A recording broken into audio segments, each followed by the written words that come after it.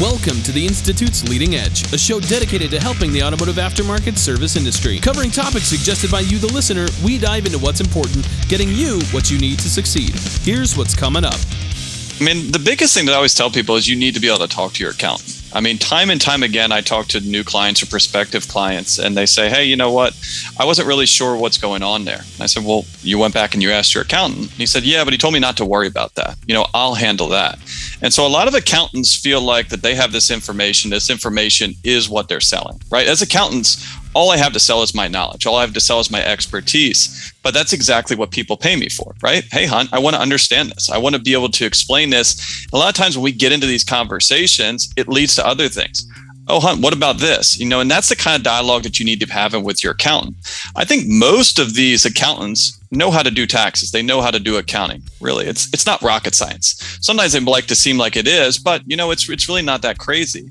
But if you don't feel like that you're getting a good answer, you feel like that you can't ask any questions, or in all you just don't have accurate financials, then you need to move somewhere else, right? Even if they're the cheapest guy in town, right? You're not getting that value out of it, and it's really costing you money in the long run. To me, business is about building personal wealth. When you're making money, there's a strategy that needs to be employed, because if you just earn money and you keep all that, then a lot of that goes to the IRS. We need your help. By submitting questions or topics to institute@ifrave.com, we can continue to cover things that are relevant to you. But for now, we've collected a panel of experts to get you serious results. So what are we waiting for? Let's get into it. But we need to know where it stands. We need to know what we can do. And we need to make sure that it's something that we can do in an orderly fashion, not just complete chaos. For me, it's like I have what I call a forward-thinking business, where I'm like, I know what I want this year in sales, and I know what I want in profit. Mm-hmm. And I want to plan around that, because I can tell you that, about 2015, I had a tax guy, and he made some big mistakes, and I walked away from him. And in 2016, I usually keep my income down just below 250.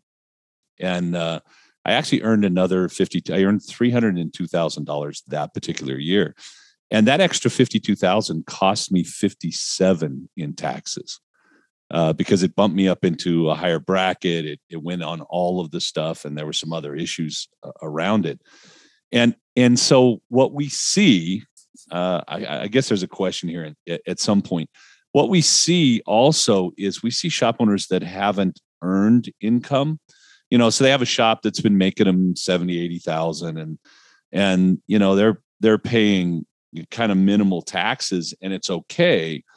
And then they start working with a consulting company or a coach, and all of a sudden they're making 200, 300,000 in taxes, and they're not ready for that. Exactly.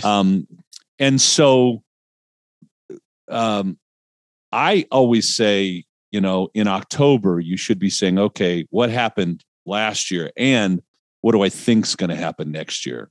And talking to your tax person. Yeah. Right. And so let me ask you another question. Is a tax person just the person that fills out your taxes and sends them out to the IRS and the state, or is a tax person really more of a consultant to you, and should they be a consultant to you? Yeah, they should be, because this is not as simple as, hey, Cecil, you send me my stuff, I'm going to turn around transactionally and give you back a tax return. I mean, some people, that's the way that they operate, but it's not the best way to do this, right? There's always going to be questions. You know what you know about your accounting and your finances, and you're super strong on that aspect of things. Well, there's plenty of people that maybe they do their own QuickBooks and they send over whatever they want. If there's no conversation on it, they're going to file that, right, wrong, or indifferent. We do tax reviews for people, and I look at stuff, and I get from the, accountants aspect, right? I do commiserate with them somewhat. Hey, maybe people aren't cooperative, but I see some just really glaring things on tax returns that's saying, I don't even know Cecil's business. I know this number is wrong. Anyone would be able to look at this and say that it's wrong. But even more so than just right and wrong, like you said, like planning opportunities. What does the future look like? I'm going to tell you that if you're going out, Cecil, and you want to start that second location next year, we're going to probably have a little bit different planning than if there was nothing else going on and we really just wanted to minimize taxes. And I see this all too much of these people being like, well, the bank doesn't want to touch me with a 10-foot pole. And I'm like, well, of course they don't. You have $40,000 in adjusted gross income. And it doesn't look pretty. I mean, we have a financial form that we fill out. A lot of people call it a composite. I kind of hate to do that because it really isn't. It's more of a scanner for your business. And when my people go to the bank with that, and there's a year or two of that, the banks go, "Oh my God, you have this information. How much money can we give you?" And to me, there's so many people. We have a client, a new guy. We're actually doing an online, oh come on, Cecil, YouTube channel, kind of in shop, show you how we do it. He shows $240,000 in profit in his business. Now he's got 5 techs, or he did when we started. He's got 4 now. We may get him down to 3, hopefully. But they're not even doing 100,000 in sales. And he showed, in a month. So I don't know what they're doing, 70, 65. And he's showing $200,000 in profit. And when I ask him about his P&L, he says, "Oh, that thing's all messed up." If I take that P&L and I file taxes on it, he's going to pay tax on $240,000 in profit that does not exist in his business. Yeah. We work with so many shops where, we had a guy here that was a client about 6 years ago. When we started with him, they owed the IRS $300,000 based on this earned income that their accountant had turned in. Only when we forensically took a look, it wasn't 300,000. It was less than 100,000 because the income that we turned in was mistaken. It was wrong. It was off. And, I was in a shop yesterday, great guy, nice guy, shop that could be doing really well. No, you look at the P&L and you're like, okay, tell me about this. I don't think it's accurate, Cecil. How do you have a P&L that's not accurate? I mean, for your business, what? So if you think your P&L or your balance sheet is not correct, and you're not getting what you need from whoever you're talking to, what do you do? I mean, the biggest thing that I always tell people is you need to be able to talk to your accountant. I mean, time and time again, I talk to new clients or prospective clients, and they say, "Hey, you know what? I wasn't really sure what's going on there." And I said, "Well, you went back and you asked your accountant." And he said, "Yeah, but he told me not to worry about that. I'll handle that." And so a lot of accountants feel like that they have this information. This information is what they're selling, right? As accountants, all I have to sell is my knowledge. All I have to sell is my expertise. But that's exactly what people pay me for, right? "Hey, Hunt, I want to understand this. I want to be able to explain this." A lot of times when we get into these conversations, it leads to other things. "Oh, Hunt, what about this?" And that's the kind of dialogue that you need to have with your accountant. I think most of these accountants know how to do taxes. They know how to do accounting. Really, it's not rocket science. Sometimes they like to seem like it is, but it's really not that crazy. But if you don't feel like that you're getting a good answer, you feel like that you can't ask any questions, or in all you just don't have accurate financials, then you need to move somewhere else, right? Even if they're the cheapest guy in town, right? You're not getting value out of it, and it's really costing you money in the long run. To me, I think it was kind of when I had my shops. To me, business is about building personal wealth, and when you're making money, there's a strategy that needs to be employed, because if you just earn money and you keep all that, then a lot of that goes to the IRS. And I want to pay my fair share of taxes, don't get me wrong, but if there's any way that I can keep some of that money and keep it working for me and building my personal wealth, that's what I want to do. Mm-hmm. So I had 2 accountants that I talked to at least probably twice a year. One was what I call my white hat guy. He wouldn't step over a line. If the area got gray, he was like, "Cecil, that's really a gray area. We probably don't want to go there." But I had my black hat guy that would be like, "Oh, here's 10 things." Well, I think the first year we really made money at our business, years and years ago, we were going to have to pay $40,000 in taxes at the end of the year. And, we're in August or something, and I'm talking to my accountant and I'm going, "Boy, I'm 40 grand. I mean, I finally have some money in the bank, and I'm going to have to take all of that and pay it to the IRS. How do I keep some of that money? So I went to my black hat guy, and he's like, here's 10 things. Do this, this, this, or that. And we'll get rid of that 40 grand. So then I go to my white hat guy, and I'm like, okay, we're going to have to pay 40 grand. I don't want to do that. What do we do? And he was like, well, there's not a lot we can do. And I was like, okay, well, what about this? He was like, oh, no, no, that's illegal. Can't do that, right? So what about this? He says, well, that's illegal too. I said, well, what about this? He said, well, I think we could probably do that, right? There's some life in that one. Yeah, there's some. So to me, it's like, there are times when you're making money where you actually have to go spend money, because if you don't spend money to increase your wealth, buy property, remodel, I don't know, whatever, it's going to hurt you. And I'm never for like, at the end of the year, let me just go buy a new truck because I'm gonna, you don't like that tax strategy? No, I think that's a bad tax strategy, frankly. Although I do like driving new trucks, but there are things I think that can be done that are protective and that will help you minimize what you have to pay and still, keep you in the white. For sure, yeah. The light out of the black. I personally, I'm a risk taker, so I don't mind a little bit of gray, but you don't want the IRS calling you and auditing you and finding something untowards. So that would lead me to another question, and we're going to talk a lot about different tax strategies and stuff like that. Hopefully, I had heard that one of the leading reasons that people got audited was because they didn't take enough money out of their business, okay, as a salary for doing what they do, and so their lifestyle is higher than what their income shows. Mm-hmm. Okay, is that true? Is that one of the leading things that the IRS looks at, or? I think maybe to a certain degree, right? The IRS is very kind of close-minded on what gets people audited. That's definitely something that if someone was to physically look at that, they'd be able to make that designation of like, hey, this just doesn't make sense based on where they live, based on what their itemized deductions are and stuff like that. Generally, almost all audits right now are triggered by a computer system. Right. And so when we e-file all these taxes, it's going through a computer system. Obviously, at that point, you can then still get someone to physically grab your return.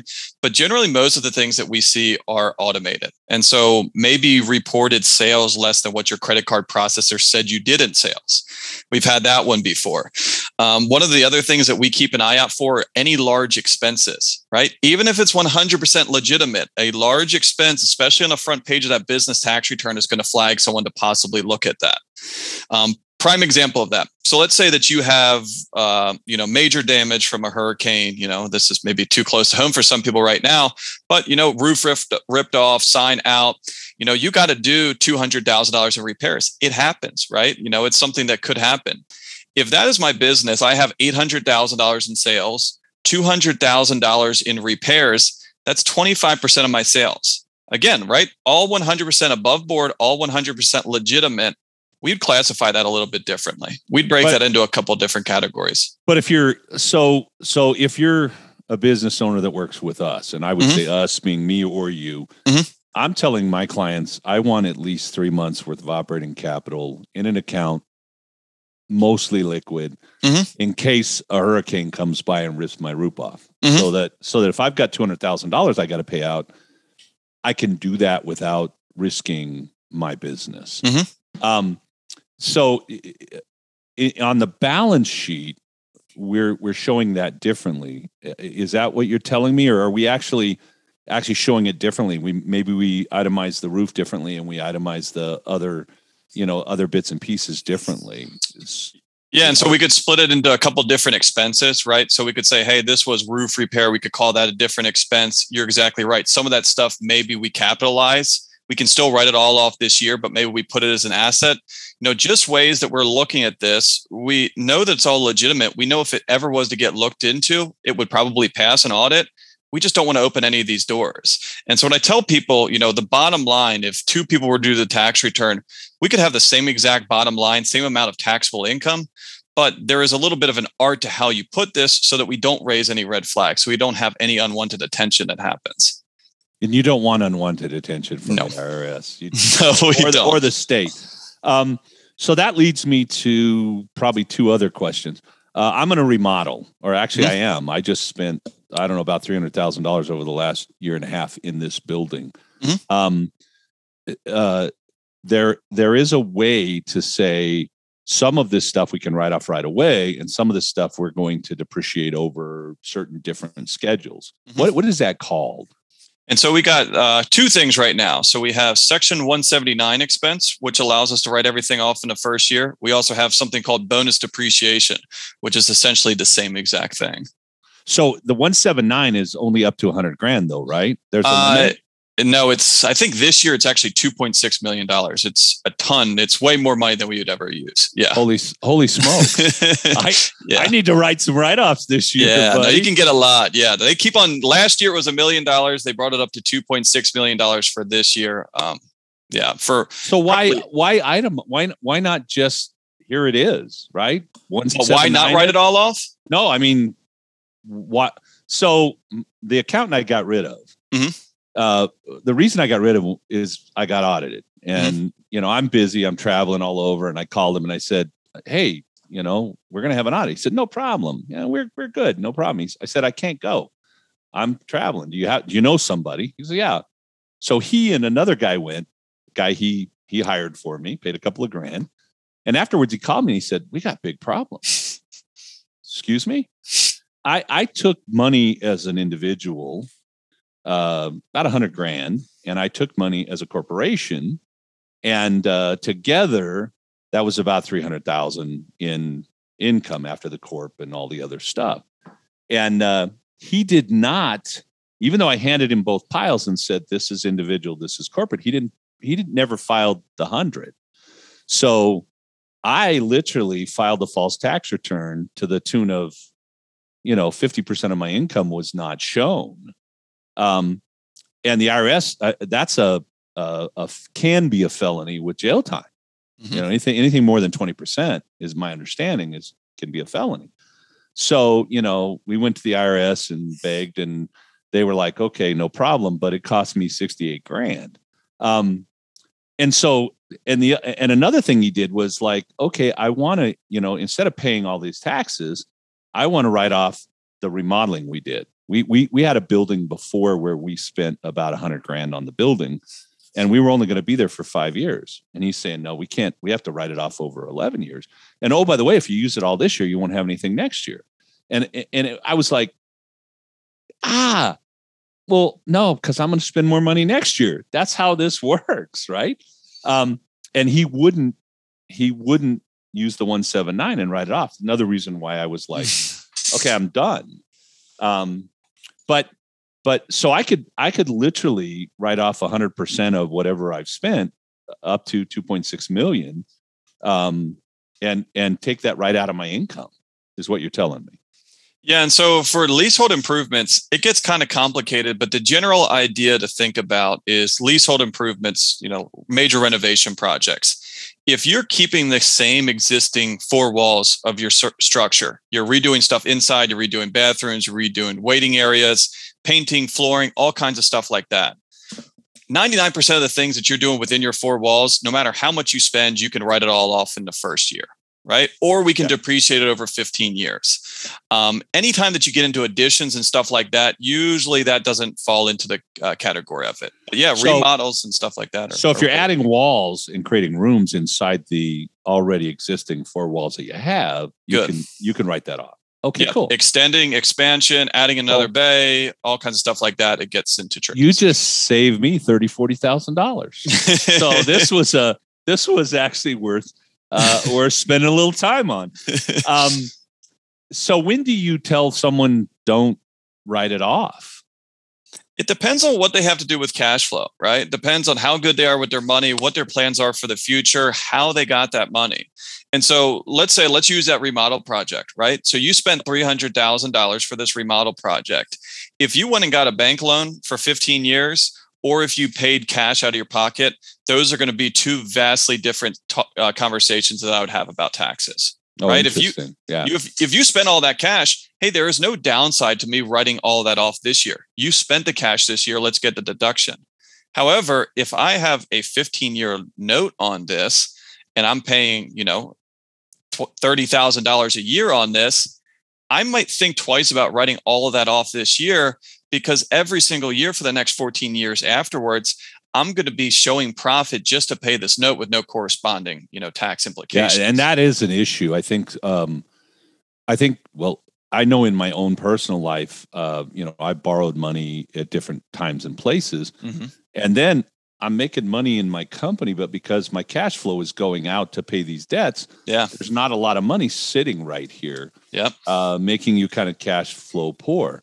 And what you're saying is, if that's the way it's going to be, then maybe you should take some time to write this off over time to help you with that cash flow, so to speak.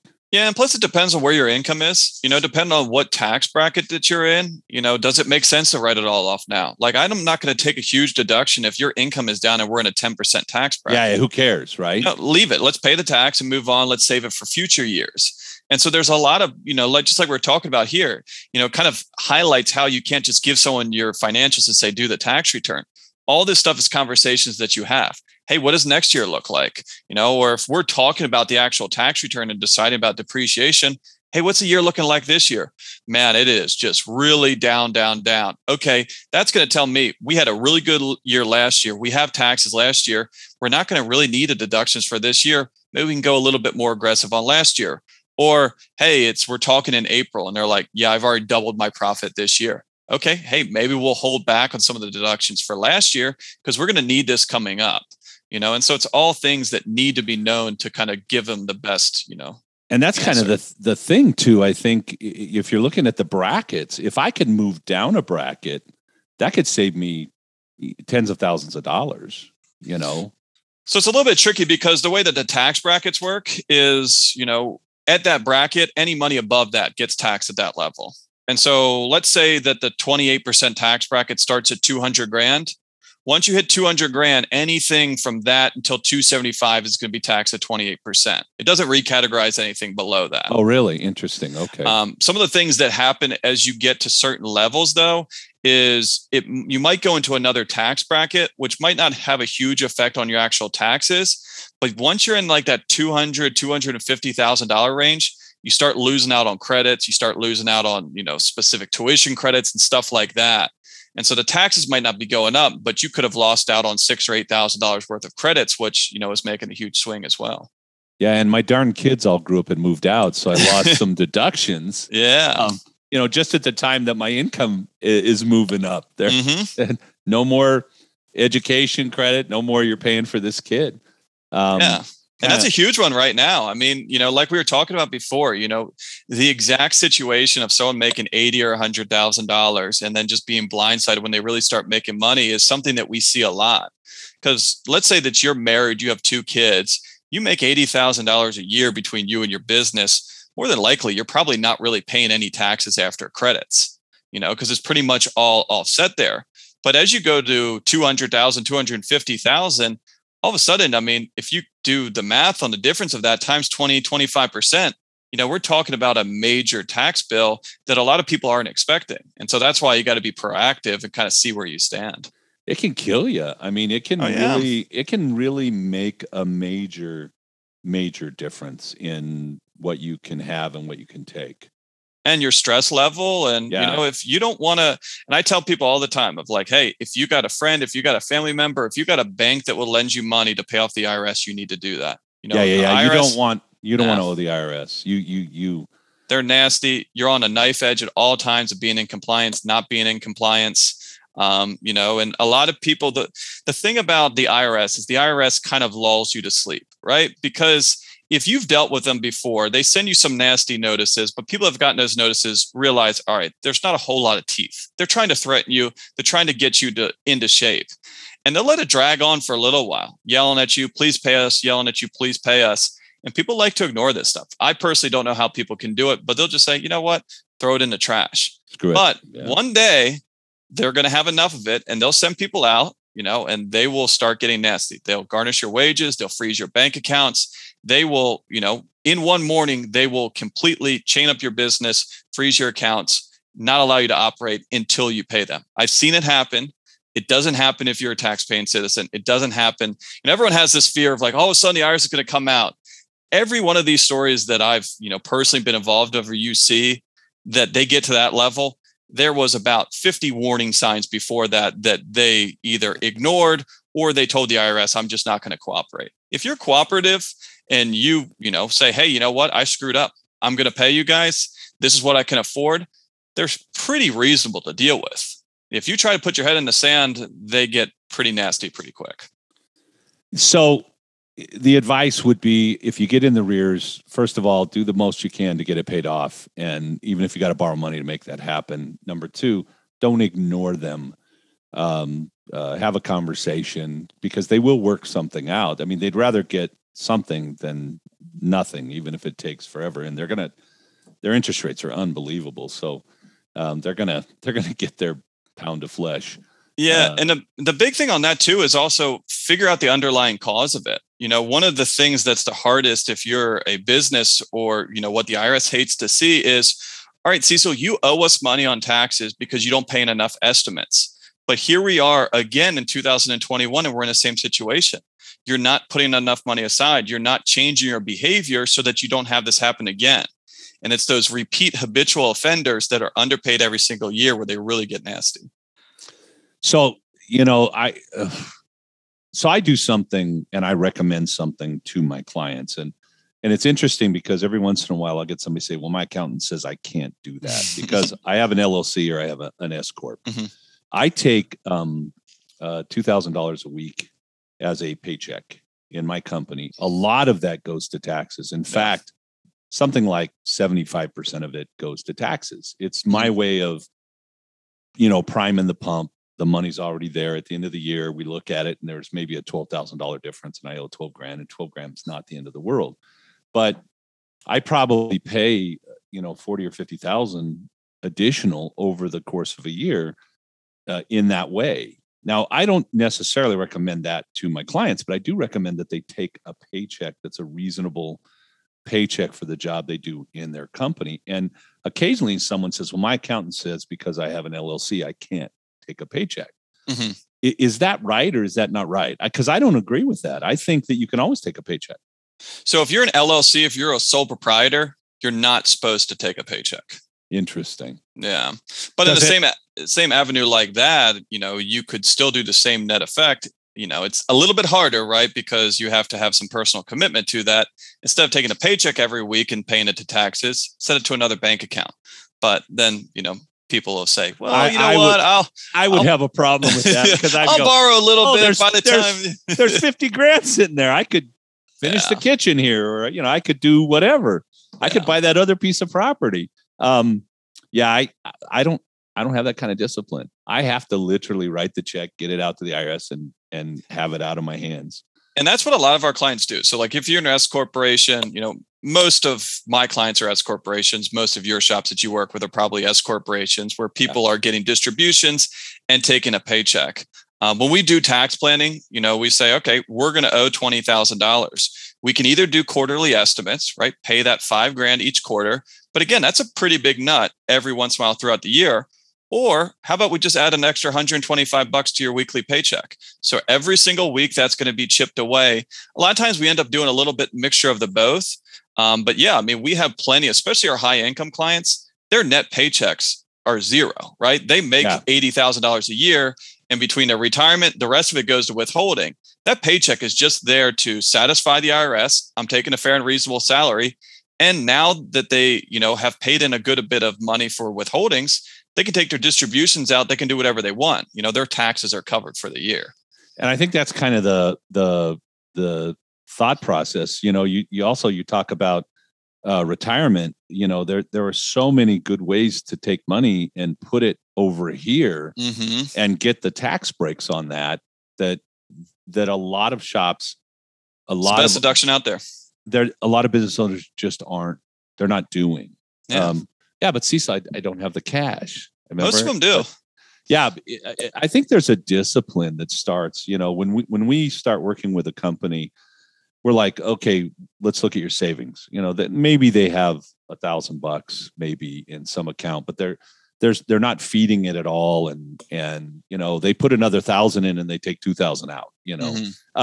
So I always tell them, I say, if you can, every week $500, and they're like, well, we can't do that. I said, okay, $400, right? And we start negotiating. But I think if you get in the habit of writing a check to you, which is that savings account, and putting it away every single week, pretty soon you turn around and you're looking at, there's 50 grand over there. I mean, it adds up really fast if you create the habit of doing it. And if you never do it, there's no money. I got to take a quick break. I want to thank you for watching. I'm supposed to remind you that you can get all the help you need at gearforshops.com. And you can also register for our upcoming Advisor Mastery Summit. We have a 2-day training September 18th and 19th here in Ogden, Utah for service advisors. We have top-notch training. Like us, you can find us on Spotify, iTunes, etc. And we have a whole library of podcasts. And if you go to Gear for Shops, we have a lot of education. We even have a couple of classes from Hunt there. On there. So, all right, enough of that malarkey. Hunt, what's the biggest mistake that, first, okay, so we'll get to that question. How you guys work with a lot of shops. I know you work with a lot of our shops, but you also just kind of work with a lot of shops, period. How many shops do you guys work with? So we work with about 600 shops on a monthly basis. Okay. And one of the problems we had recently is that you guys are so busy. It's been difficult for you to add another shop on. So you work with a lot of shops. So what is the number one biggest mistake that these shop owners make? So I think the number one biggest, are we talking about taxes, right? Yeah. Tax side of things? Yeah. I think it's just, not being proactive about this, not understanding where we stand, not doing some of the changes. We go down through a lot of these things and say, all right, here are options. Here it is in September. Let's make sure that we can do this. And people don't do it. Oh, I didn't do that. I didn't do my retirement account. Can I do it now? So I would say not, taking the time to really follow the plan is probably one of the bigger issues that we see.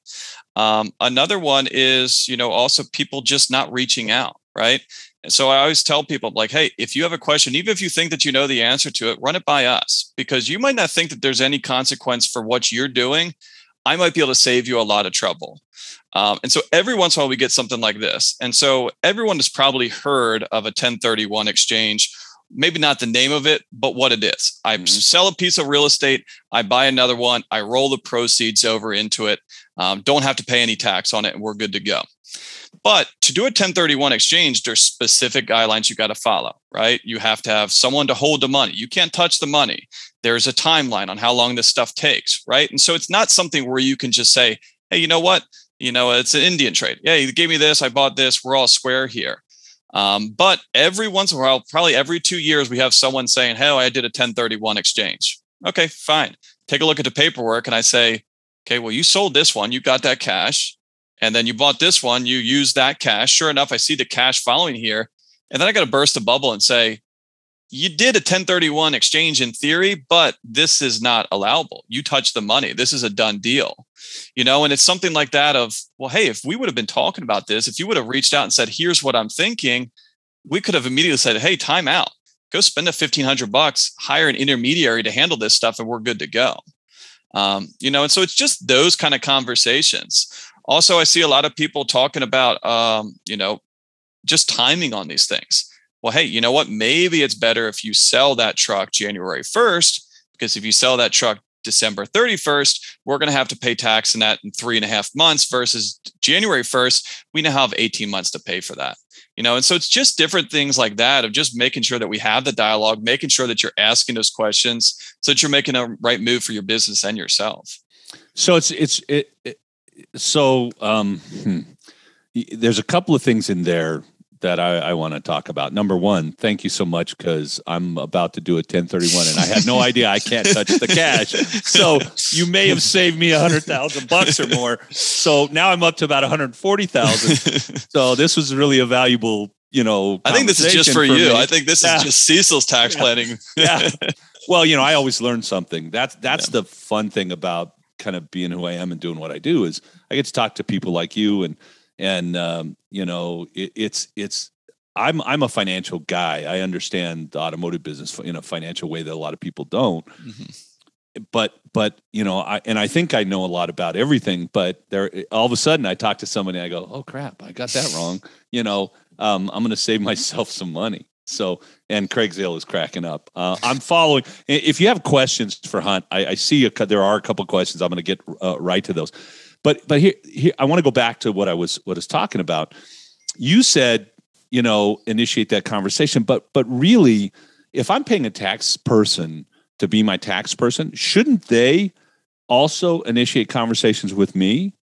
Shouldn't my guy or my gal go, "Hey, it's April. I'm looking at your P&Ls. It looks like you're going to make X amount of money.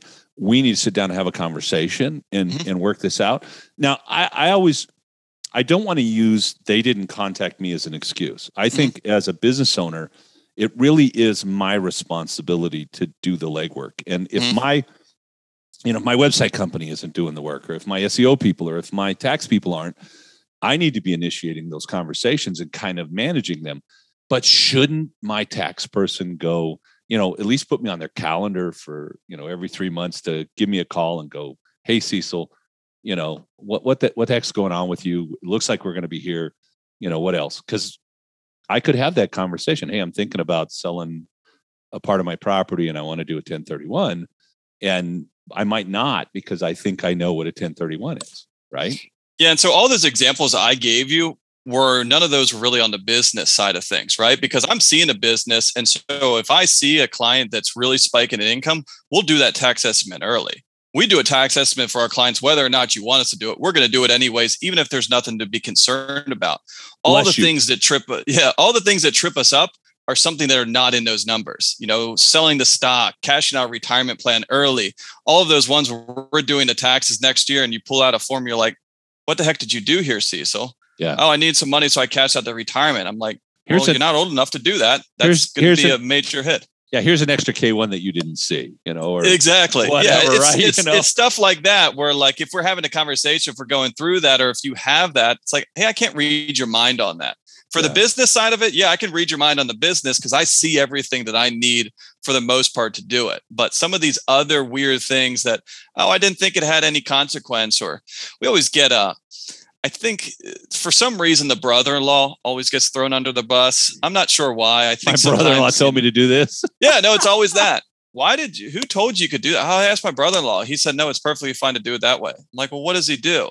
"Oh, well, he's in sales." I'm like, "Okay, well, he's not selling tax returns, so I probably wouldn't take his tax advice." But just always stuff like that. It's kind of, you're never going to be a bother. Just call up. Just sometimes it's quick. "Hey, go for it. Let's do it."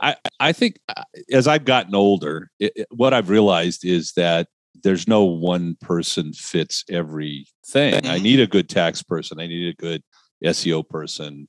I need several advisors for my business.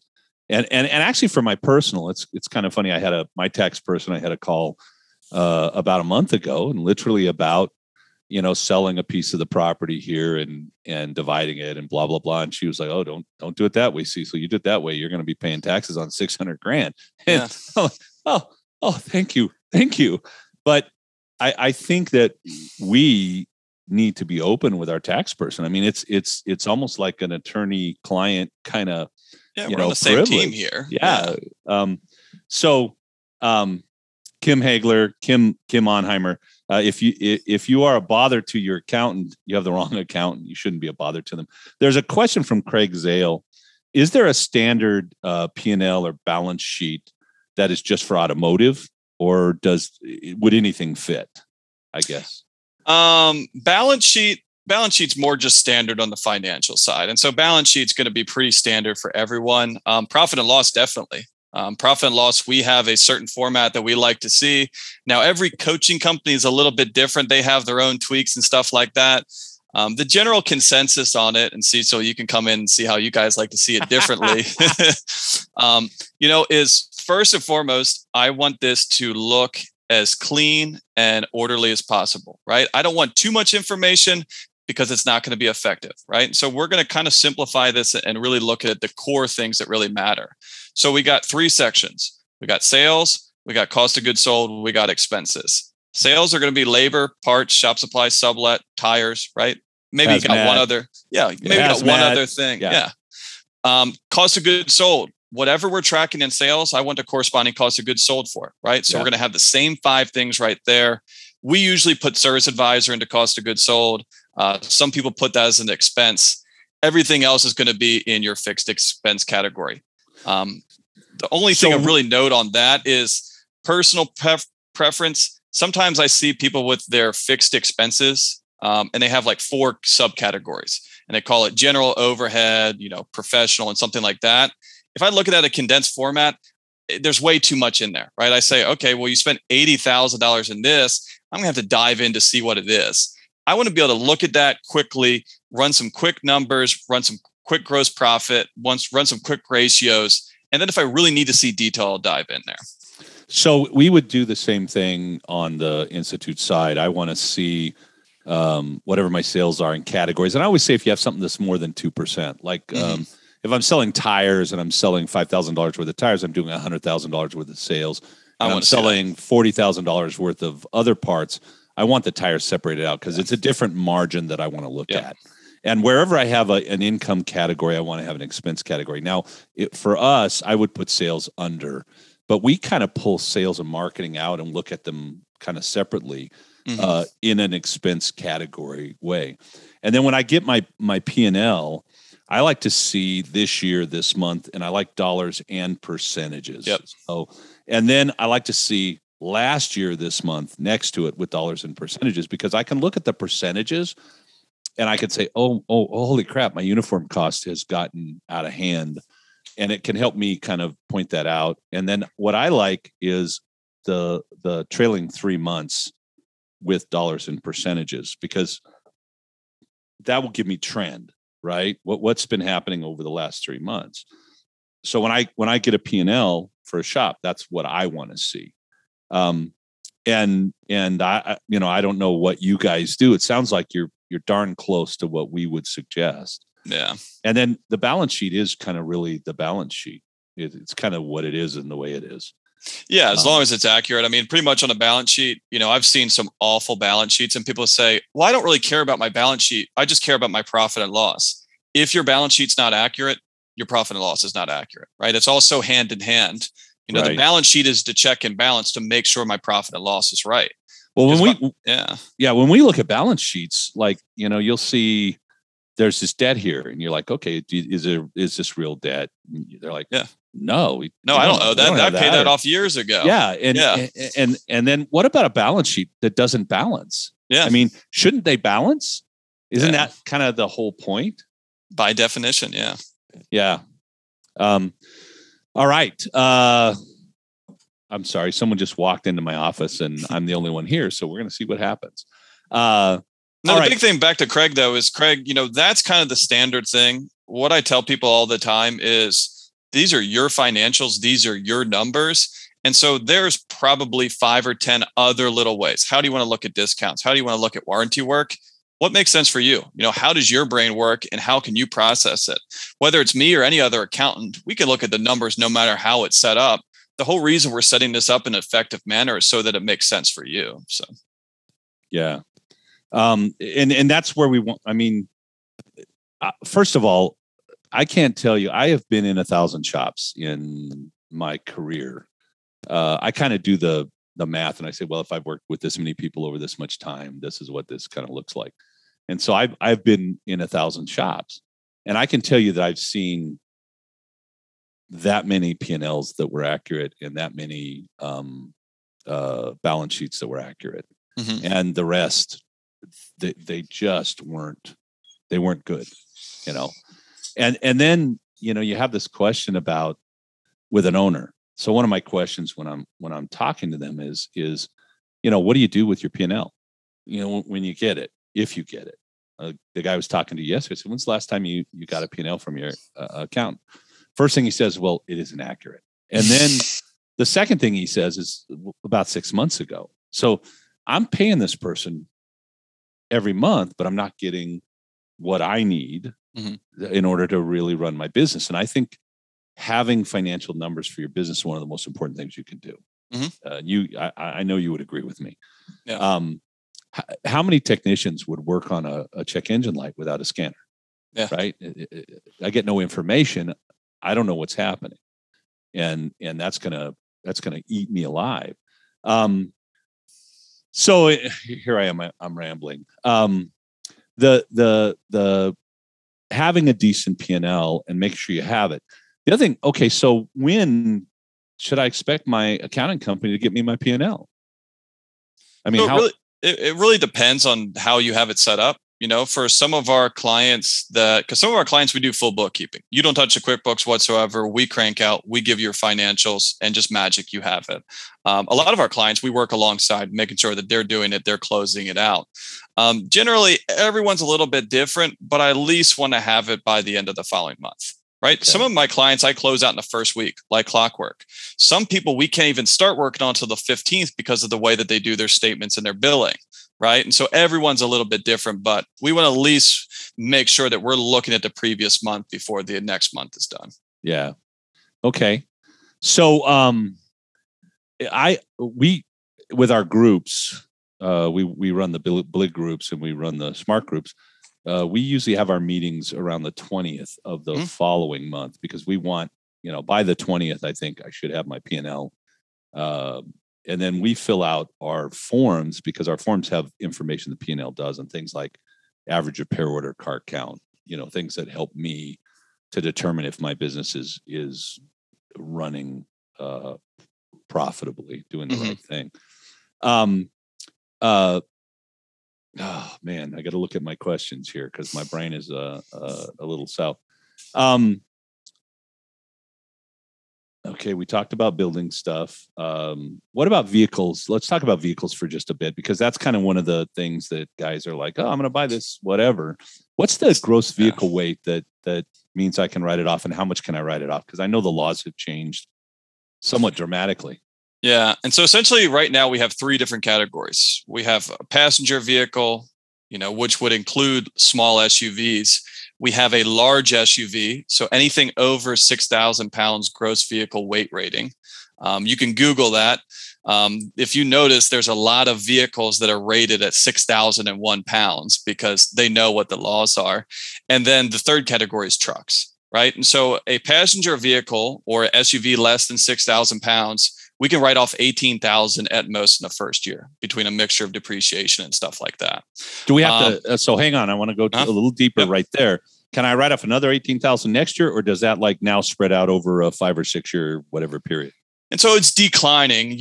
The maximum first year deduction that you can get is around 18,000, and then whatever is remaining on that you depreciate over the next 4 years. Okay. So you're still going to get a full deduction. You just can't front load it this much. Just 5 years total.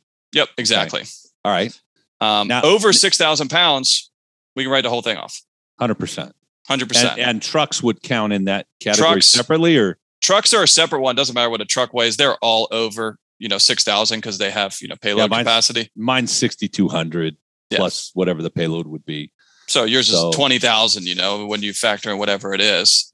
So that's the biggest thing. And so what falls into that category? So any of the full size SUVs, so like Explorer, Jeep Grand Cherokee, GMC Terrains, any of those full size SUVs are almost always above that 6,000 pound. The smaller crossovers and stuff like that. No, obviously if you got any sort of cars, sedans and stuff like that, not a great write-off, depending on how much they are. For a Camry or something like that, that's pretty cheap. Doesn't really matter. We can only get 18,000 the first year, but maybe you spent 20 on it, right? We can get the full thing.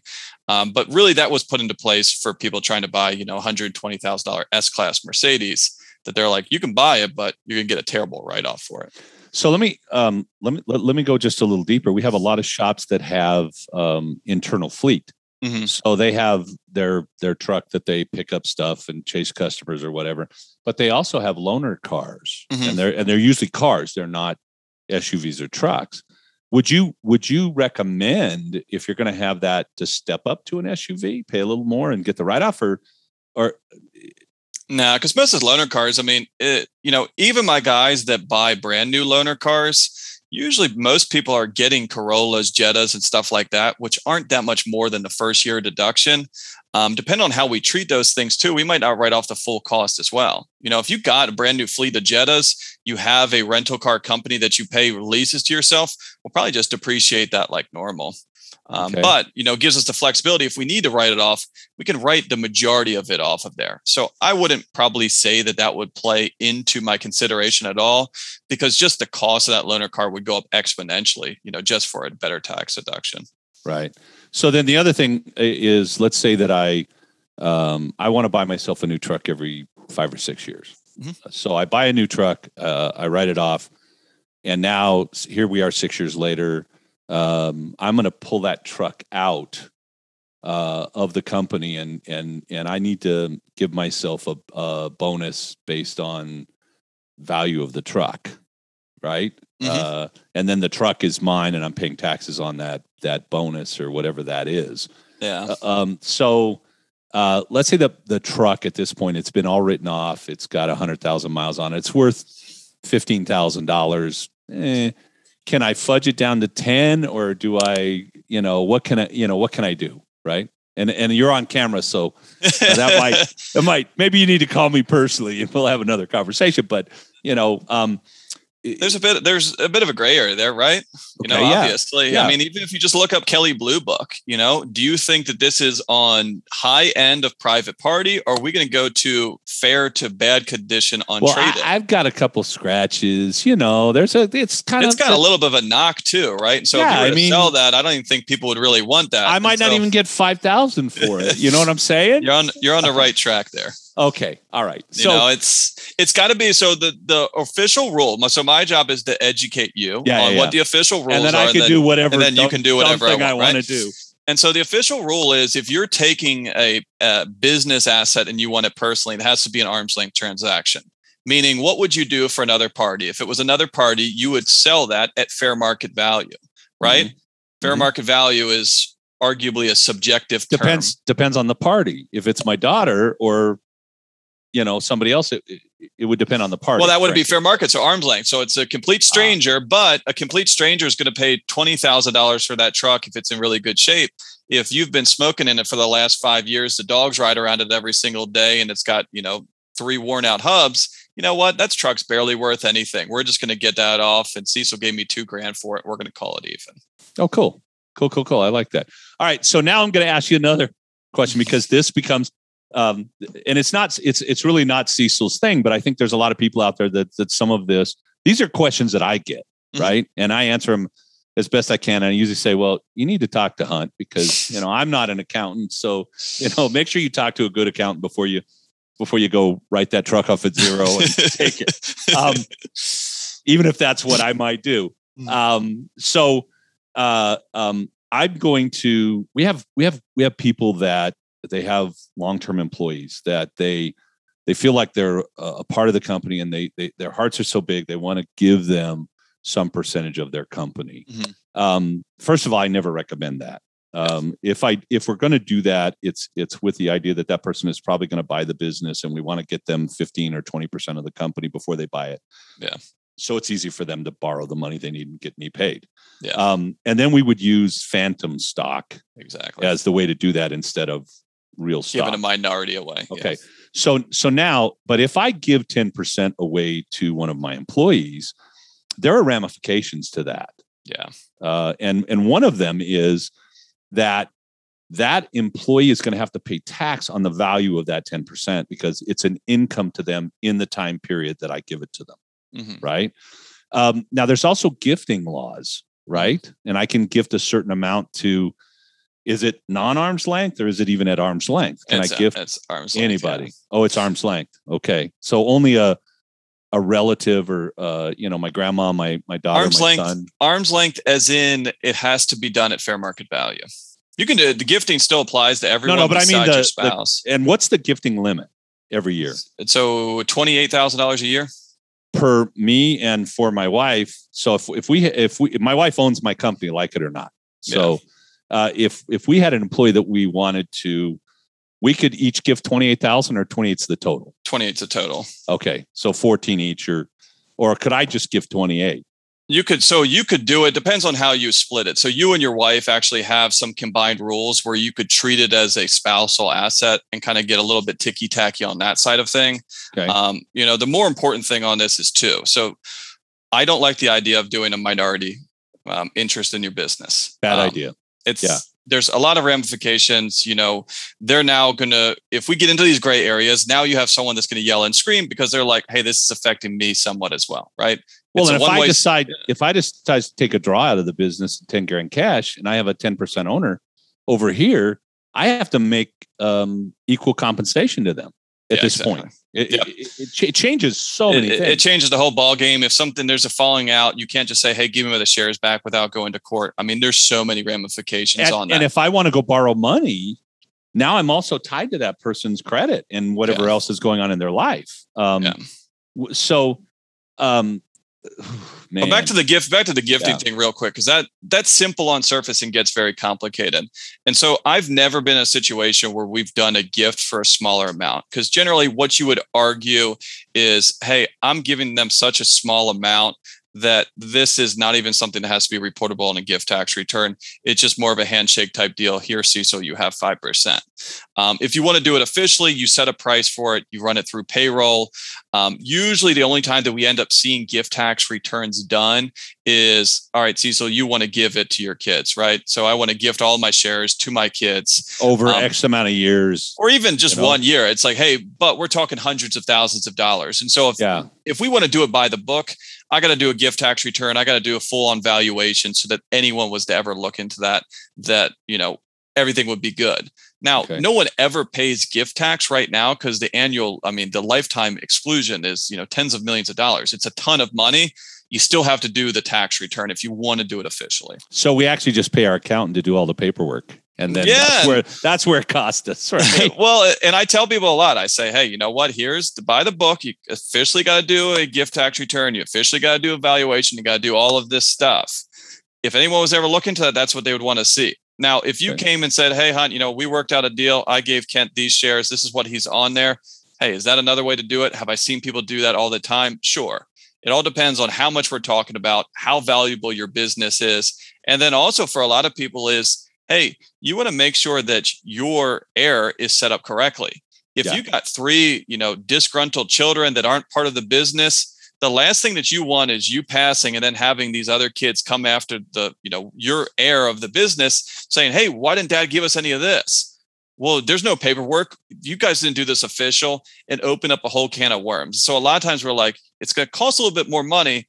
Let's make sure that this is airtight. That's not going to cause an issue. Yeah. So we kind of have that. I have 4 kids. Kent works in the business. My other kids, they don't. And Kent has put a lot of sweat equity in this company. Mm-hmm. And so, the property here is going to be divided equally amongst the kids, but the business is not. Mm-hmm.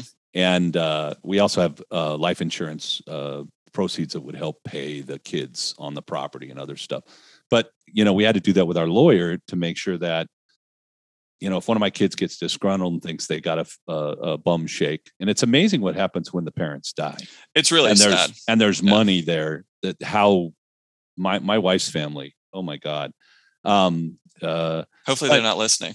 And there wasn't much money there. But it just, the mom really kept the family together. And I think it kind of fell apart in more politically than financially. So anyway, all right, I got 2 questions. We're coming to the end. PPP money. A lot of people want to account for that. Where do I put it? Balance sheet, P&L? Where does it go? So balance sheet. So you got 2 places to put it on the balance sheet. So balance sheet, you can either put it as a loan because technically it's a loan till it's forgiven. So a lot of my clients put it on as a PPP loan. And then once it's forgiven, we usually move that down to an equity account. Which is on the balance sheet and not in my P&L. Because it's not taxable income, right? So it's not considered taxable income on a federal level. And so we don't put it on the profit and loss. A quick tip, though, here for any of you guys listening, and this is something that we've used in the past. If you're trying to go for financing, if you're trying to do whatever you want, and they're looking at last year, and last year was a bad year, but the PPP really helped you out, some of those situations, I'm actually moving that PPP and putting over down into other income. Because on the state level, it's sometimes taxable. On the federal, it is income, but it's just non-taxable income. Yeah. And so it's a bit of a shell game. It's a bit of an optics thing. It's not. But if the bank sees an extra $150,000, and they see that the bottom income, line, and they say, "Wow, it's a great bottom line." Wow, 2020 didn't hurt you at all. Yeah, sometimes they're short-sighted. And so a perfect example, I had someone the other day, and it hit him really hard last year. He usually does pretty well. He lost about $80,000, got about $170,000 in PPP. Wanted to go to the bank. He was actually just getting his credit line renewed. So it wasn't really anything that serious, but he's like, I don't want to give them something that says $80,000 loss because the alarms are going to start going off. I said, I agree 100%. So we moved over that PPP over. After that, the income was now showing $50,000. We have that explicitly stated that this is PPP income, right? I'm not trying to play any funny business. We're not fooling any. We're not. I'm not trying to put it in. Yeah, we're not trying to put in a labor illegal. Sale. No. And so we're truly saying, hey, you know what? The PPP was replacing some of the sales that I lost. It paid a lot of this payroll on here. And so maybe it's a better representation of what we have going on. And now you take it to the bank. Hey, you know what? Showed a $50,000 profit. Like you said, a lot of these bankers look at the bottom line and say, hey, that's fine by us. Let's move on. So kind of a creative thing there. If you have something that, you got hit hard. I mean, for most of my shops, it was just money over and above of what they're already making. It was just gravy. In a way, that's what the PPP was for, was to pay that payroll to make up. Kind of offset that, right? Yeah. So to me, that sounds all right. Last question. I think I had another PPP one, but while we were talking, I forgot it. So it must not have been important. Last question. What's your best piece of advice for anyone that's watching this? Any shop owner that's watching this? So best piece of advice would be to ask questions, right? Reach out, be more proactive on your side of things. If you have any questions, make sure that you have someone that's taking care of you. And like I said, this right now is tax planning season. So you should either know where you stand or are on the right path, or it's getting worked on where you know where you're going to stand next year, because you need time, right? We now have 4 months left in the year. So if you want to try and get that renovation done by the end of the year, we got to start. If you want to get that retirement plan set up and funded by the end of the year, we still have time to do so. And even more so, hey, if I owe $50,000 right now, maybe I don't have it now, but now I have a game plan for the next 8 months to make sure that I'm ready. And some of us, we pay our corporate taxes in October because we use the, whatever the thing extension, is. You pay and you extend, and that's what I've always done. Gives me more time to think about it, I guess. But since I've already paid it, who cares? It's my accountant going, hey, look, we're just buried in April, so can we just file the extension? And I'm like, yeah, file the extension. I don't care. But I think tax planning and really understanding my business financially is kind of a year-long thing. I don't wait until September, October, November to say, oh, where are we going to be? I'm planning even before the year starts, and I'm working with my partner, which is my accountant, throughout to help me out. All right, so we want to thank everyone for being here. I want to thank Hunt here from Parmelis. Hunt, you work with a lot of our clients. You guys do a great job for our clients. We really appreciate you and your company and what you do for our people, and we appreciate you being on the podcast. Again, you can find us on Spotify and iTunes. Go to podcasts, go to the Institute for Automotive Business Excellence, or I4ABE, FORABE, and you can see the other 78. This one will be posted soon. I guess that's it, but I could talk to you for like another 6 hours, and I'm sure we wouldn't get through everything that's going on in my mind. So I think I need to call you and have a couple of questions. But anyway, thanks so much for being here. Thanks everyone. for having me. And thanks, Hunt. We'll talk to you later. Talk to you guys later. Bye. That's it for this one. This episode was brought to you by GearForShops.com and The Institute. To find more episodes or for more information about the services we provide, visit i4abe.com. Thanks for listening, and we'll catch you in the next one.